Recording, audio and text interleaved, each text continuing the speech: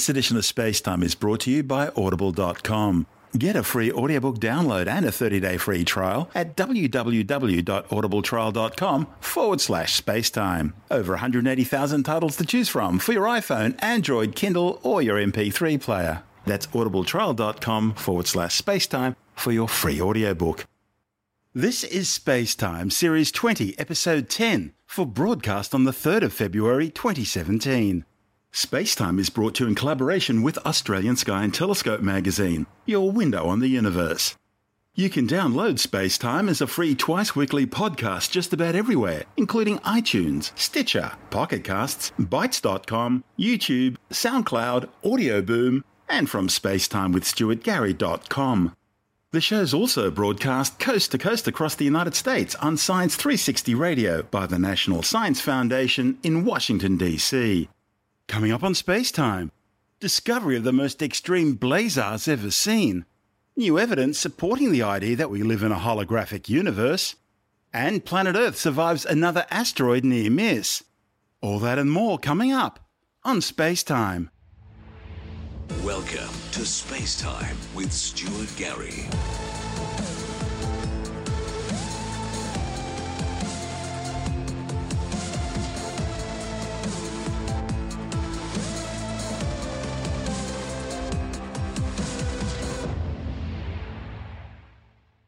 NASA's Fermi Gamma Ray Space Telescope has just discovered the most distant blazars ever seen. Blazars are powerful jets composed of particles and energy travelling at close to the speed of light. They're produced by supermassive black holes feeding the centres of galaxies. The new findings, reported in the astrophysical journal Letters, indicate the light from the most distant of these newly detected objects began its journey towards us when the universe was only 1.4 billion years old, just a tenth of its current age. One of the study's authors, Rupesh Wah from NASA's Goddard Space Flight Center in Greenbelt, Maryland, says despite their youth, the 5 blazars detected appear to originate from some of the biggest supermassive black holes ever seen. The fact that such huge black holes were able to develop so early in cosmic history challenges current ideas of how supermassive black holes form and grow. Blazars constitute roughly half of all gamma-ray sources being detected by NASA's Earth-orbiting Fermi Large Area Telescope. Their high-energy emissions are powered by matter falling into a black hole.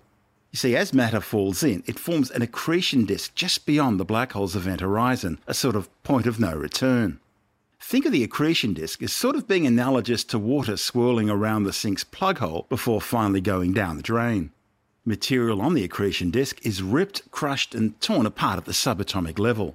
A small part of all this infalling material spills out and is guided by powerful magnetic fields into 2 energy beams which jet out perpendicular to the black hole's accretion disk. The remaining material then passes through the event horizon to fall forever into the black hole's singularity. When one of the jets happens to point directly towards us, the blazar will appear bright right across the electromagnetic spectrum, including in gamma rays, the highest energy light. The previous most distant blazars detected by Fermi emitted their light when the universe was about 2.1 billion years old. The earlier observations also showed that the most distant blazars appear to produce most of their light at energies right between the range detected by Fermi in gamma rays and the range detected by X-ray telescopes. That made finding them extremely difficult. Then in 2015, the Fermi team released a full reprocessing of all their data, which they call Pass 8. This ushered in so many improvements, astronomers began comparing it to having a brand new instrument. It especially boosted sensitivity at lower energies, increasing the chances of finding more distant blazars. The research team began by hunting for the most distant sources in a catalogue of 1.4 million quasars, a class closely related to blazars. Because only the brightest sources can be detected at great cosmic distances, they then eliminated all but the brightest objects at radio wavelengths from the list. With a final sample of about 1,100 objects, the authors then examined the Fermi data for all of them, resulting in the detection of the 5 new gamma-ray blazars. Expressed in terms of redshift, astronomers' preferred measure for objects in the deep cosmos, the new blazars range from a redshift of 3.3 to 4.31, which means the light we now detect coming from them was generated when the universe was just 1.9 to 1.4 billion years old. Once they found these sources, the authors collected all the available multi-wavelength data on them in order to determine what they could about the supermassive black holes that generated them. That data includes as much as they can find out about their mass, their accretion disk luminosity, and the power of their jets. To the amazement of the authors, two of the blazars boasted black holes more than 1 billion times the mass of the Sun. Now, by comparison, the supermassive black hole at the centre of our own galaxy, the Milky Way, is only about 4 million times the Sun's mass. All 5 of the blazars they examined possess extremely luminous accretion disks, emitting more than 2 trillion times the energy output of our Sun. This means matter is continually falling inwards, corralled onto the disk and heated before making the final plunge into the black hole. The main question now is how these huge black holes could have formed in such a young universe. The authors are now searching for more of these ancient monsters to help them better understand the process. Scientists want to understand the types of mechanisms that could have triggered such rapid development. In the meantime, the team plan to continue a deep search for additional blazars. They think Fermi's only detected the very tip of the iceberg, simply the first samples of a galaxy population which previously had not been detected in gamma rays. I'm Stuart Gary. This is Space Time.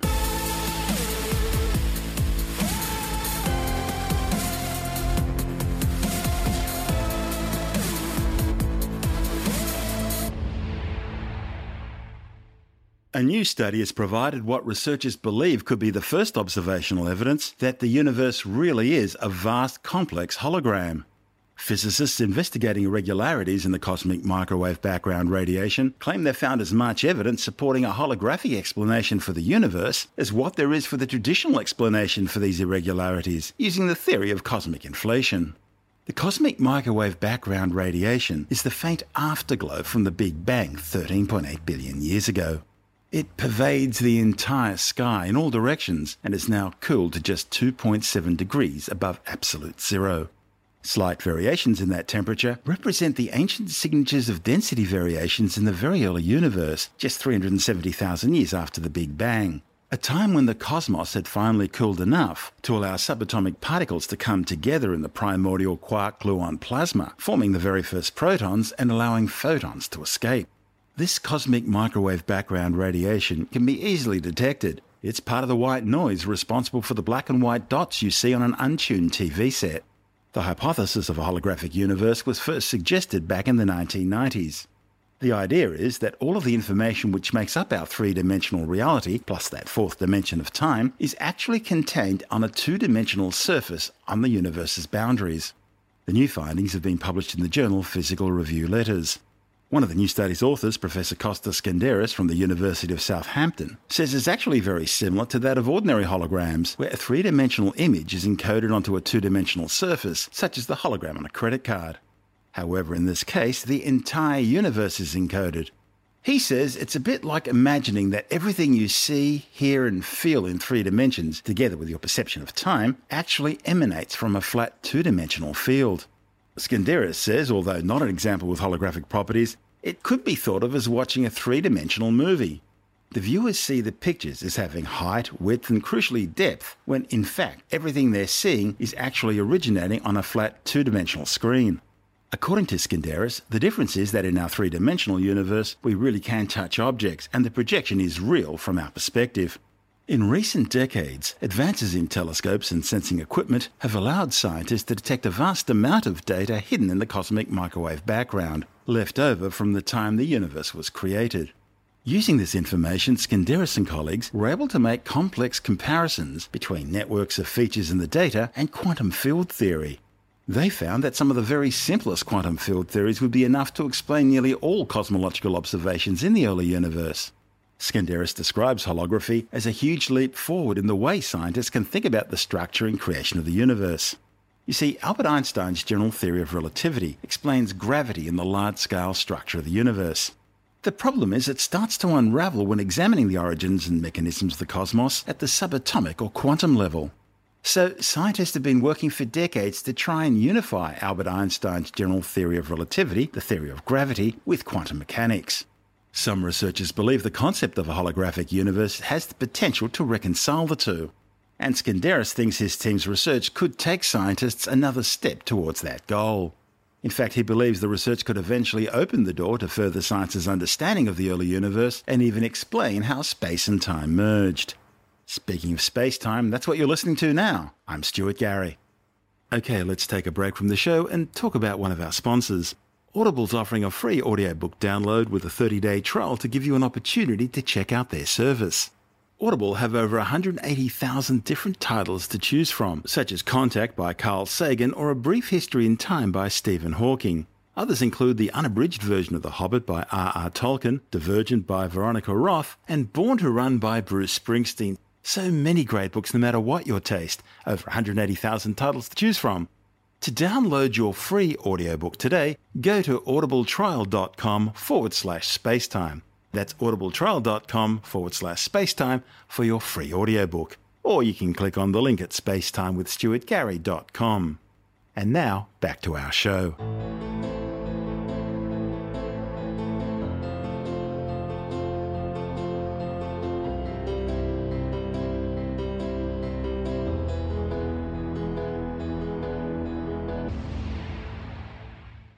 Those of you who keep an eye on our Space-Time blog on Tumblr will know that potentially hazardous asteroids are constantly zooming past the Earth.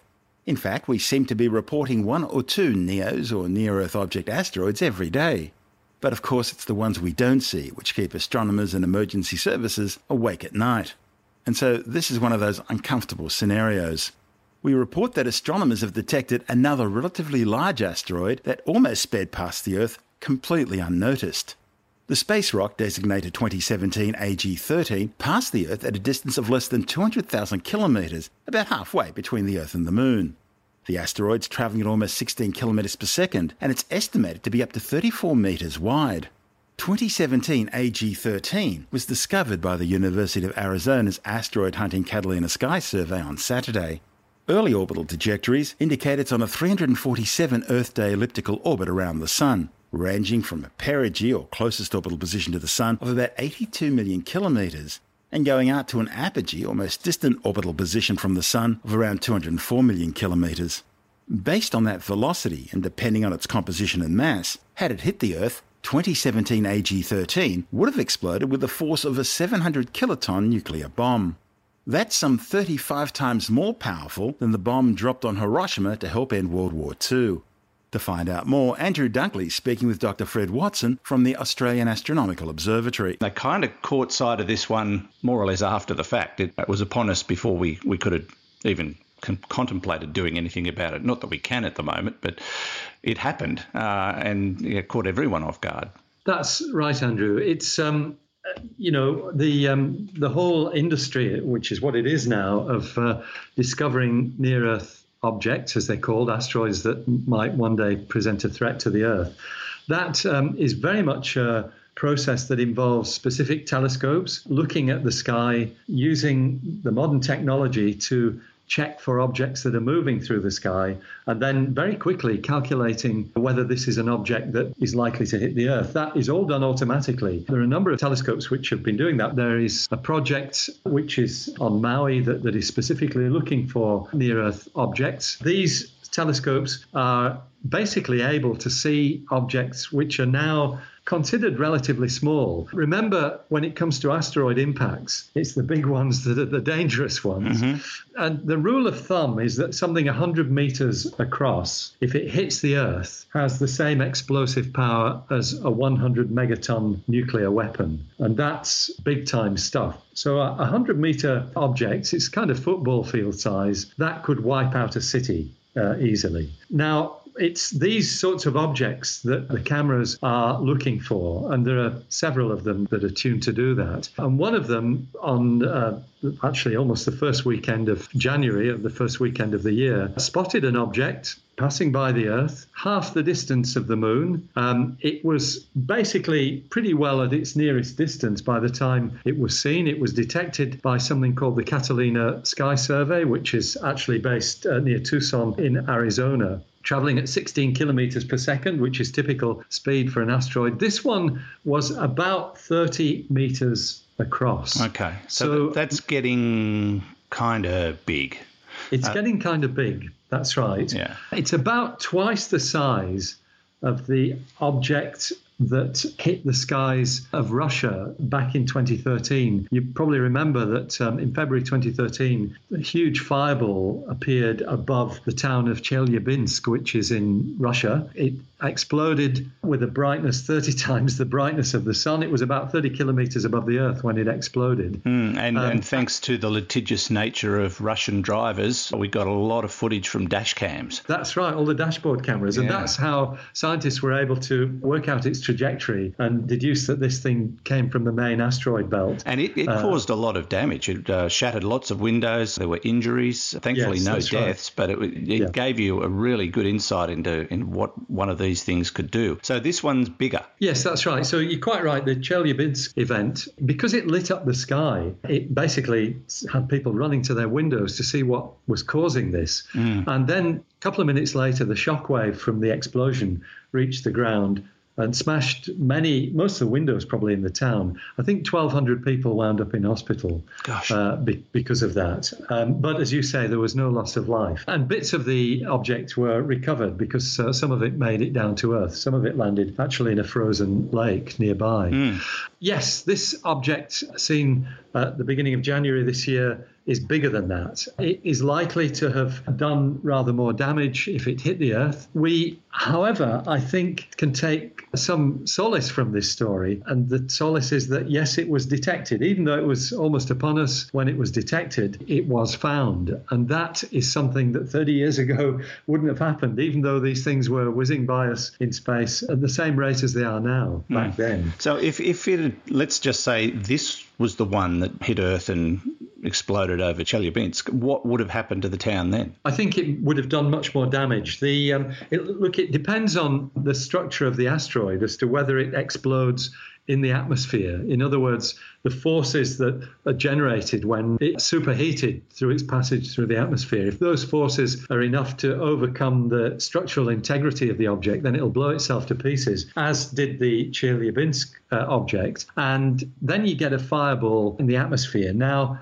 we've got a model for what happens with that, actually for a much larger object, probably something 50 to 70 meters across. And that is the Tunguska event. Yes. And this is something that happened in 1908 over the Siberian forest. That basically flattened trees for something like 2,000 square kilometers. That was a bigger object than the one we've just missed. But the bottom line is that it's somewhere between those two extremes. If you imagine a 30-meter object, that's probably going to cause an explosion that, if it happened over a city, would do significant damage and probably cause significant loss of life. They tend to compare these things with the bombs that were dropped at the end of World War II over Nagasaki and Hiroshima. That's correct. And that's about the sort of level. And they're suggesting this one was like, if it had hit the planet, would have been much, much more powerful than Nagasaki. Yes, that's correct. And that's basically because of the mass of the object. What it's all about, Andrew, is what we call the kinetic energy.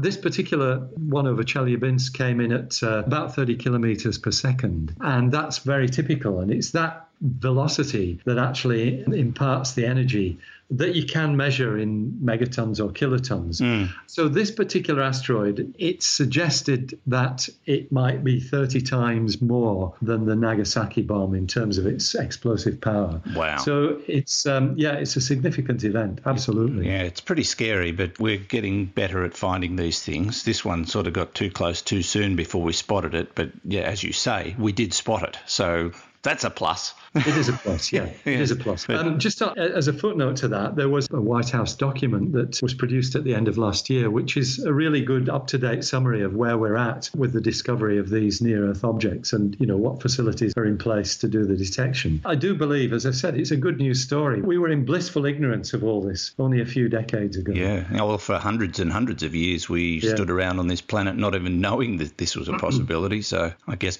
that's just blind luck. But here we are now in a position where, well, ultimately we might be able to do something about it one day. Exactly. That's right. Or at least prepare and say, OK, we need to evacuate all of southeastern Australia.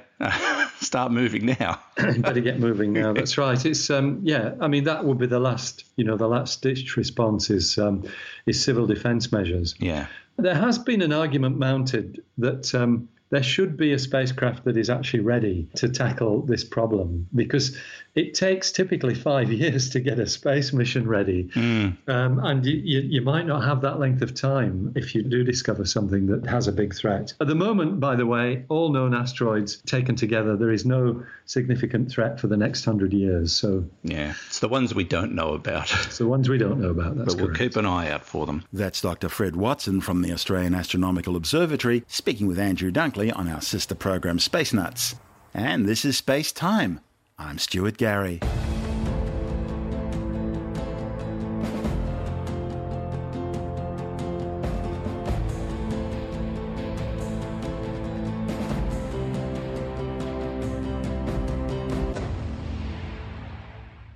It's been revealed Iran has conducted a ballistic missile test in another violation of United Nations Security Council resolutions. The flight, which occurred on Sunday, was designed to test a new re-entry vehicle warhead fitted to a ballistic missile. The 12-metre-long two-stage Khorram Shah was launched from the Semnan military base 220 kilometres east of Tehran. Reports from the United States military claim the test resulted in the failure of the re-entry vehicle, which exploded about 1,000 kilometres into the flight during its re-entry phase. The secret Iranian test was detected by US surveillance satellites designed to monitor missile launches by their heat signatures during the launch and ascent phase of the flight. Iran claims the Khorram Shah is a new generation of high-precision missile which only went into production in 2016. Its production was announced at the same time as two other new long-range missiles were announced by Tehran, the other two using solid fuel propellants. It appears to be based on the North Korean BM-25 or Hwasong-10 ballistic missile, 19 of which were reportedly transferred from Pyongyang to Tehran as part of a nuclear weapons and missile technology research and development agreement between the two rogue nations. If the Khorram Shah is the BM-25, it has a range of up to 4,000 kilometres and is specifically designed to carry a 1 megaton thermonuclear warhead. It's based on the Soviet Union-era R-27 Zub marine-launched ballistic missile, which uses a hypergolic combination of unsymmetrical dimethylhydrazine fuel and nitrogen tetroxide oxidizer for propellant. Pyongyang's already successfully test-fired the missile in a ground-launch configuration. The test violates United Nations Security Council Resolution 2231, which prohibits Iran from carrying out ballistic missile tests as part of Tehran's agreement to stop developing atomic weapons and the missiles needed to deliver them. UN Resolution 2231 went into effect on the 20th of July 2015. It was put in place just days after the Iran nuclear deal was signed with the Obama administration. It specifically prohibits the Islamic Republic from carrying out ballistic missile tests involving nuclear-capable missiles for a period of 8 years. This latest violation is the second by Tehran of its agreement. A similar test was conducted last July. It's also the first violation since US President Donald Trump took office, and it's being widely seen as Tehran testing the new US administration's resolve to strictly implement the nuclear accord and other restrictions on Tehran related to missile development and its support of terrorism. For years prior to this agreement, Tehran refused to allow unfettered access to United Nations International Atomic Energy Agency inspectors to visit and examine suspected Iranian nuclear weapon sites, claiming the oil-rich republic's nuclear program was for peaceful power generation only.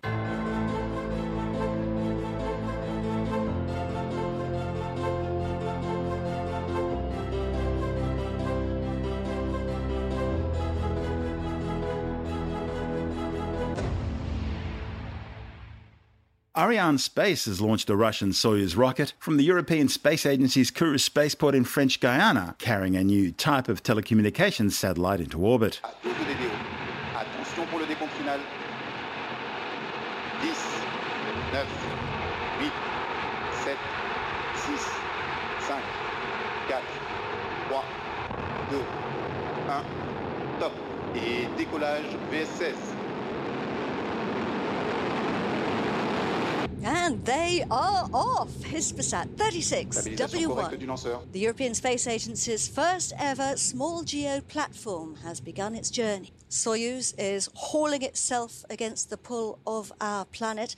The boosters are doing all the work at the moment. They're delivering 80% of the thrust right now. Les paramètres propulsifs sont conformes à l'attendu. He's telling us that the propulsion is as expected. So the booster's job is to get us away from Earth. We need a lot of firepower to do that. Soyuz is heading out east over the Atlantic, and that's a first for the Soyuz vehicle here at the Guiana Space Center. It's the first time it's headed east. Usually it goes west or north. He's telling us everything's normal. Everything's going according to plan. The early morning launch lit up the black tropical skies with a golden ribbon of fire as Spain's Hispasat 36W1 satellite was lifted into geostationary orbit aboard the Soviet-era Russian rocket. Ariane Space Flight VS-16 was the first Soyuz R-7-based rocket launched from Kourou into a geostationary orbit. The rocket's single main RD-108A and four strap-on RD-107A kerosene and liquid oxygen-fueled engines combined to power the flight for the first 2 minutes of the mission, before the strap-ons were jettisoned, leaving the core stage to continue powering the stack till main engine cut-off or MECO some 4 minutes and 45 seconds after launch. Our altitude there, 43 kilometres above the Earth, and this is the scheduled moment for separation of the boosters. They twist and turn as they fall of the way. So we're now burning the main core stage, which is now called the second stage, or Block A. Everything's going well. The Soyuz upper stage, which is hot staged while still attached to the core, then ignited for a 5-minute burn of its single RD-0124 kerosene and liquid oxygen-fueled engine. Hot staging is a common practice used by the Russians to allow stage separation to occur without the need of special rockets to push one stage away from the other. Once the Soyuz upper stage had completed its burn, the Frigate MT stage then ignited its nitrogen tetroxide and unsymmetrical dimethylhydrazine S5.92 engine for a 19-minute burn to bring the satellite payload into its geostationary transfer orbit. The 3-ton satellite was then released by the Frigate MT into its transfer orbit 29 minutes after liftoff. Using its own onboard thrusters, the satellite then made its way to its final geostationary orbital position 36,000 kilometres above the equator over the Atlantic Ocean, from where it'll provide broadband services to Europe, South America and the Canary Islands. Based on Europe's new small GEO platform, the Hispasat 36W1 is designed to provide a flexible modular telecommunications platform. Hispasat 36W1 uses an advanced reconfigurable antenna and onboard processor to allow greater flexibility and signal quality. The flight was the first launch for Arianespace's 2017 manifest. Its next mission will see the launch of 2 communication satellites on an Ariane 5 rocket slated for February the 14th.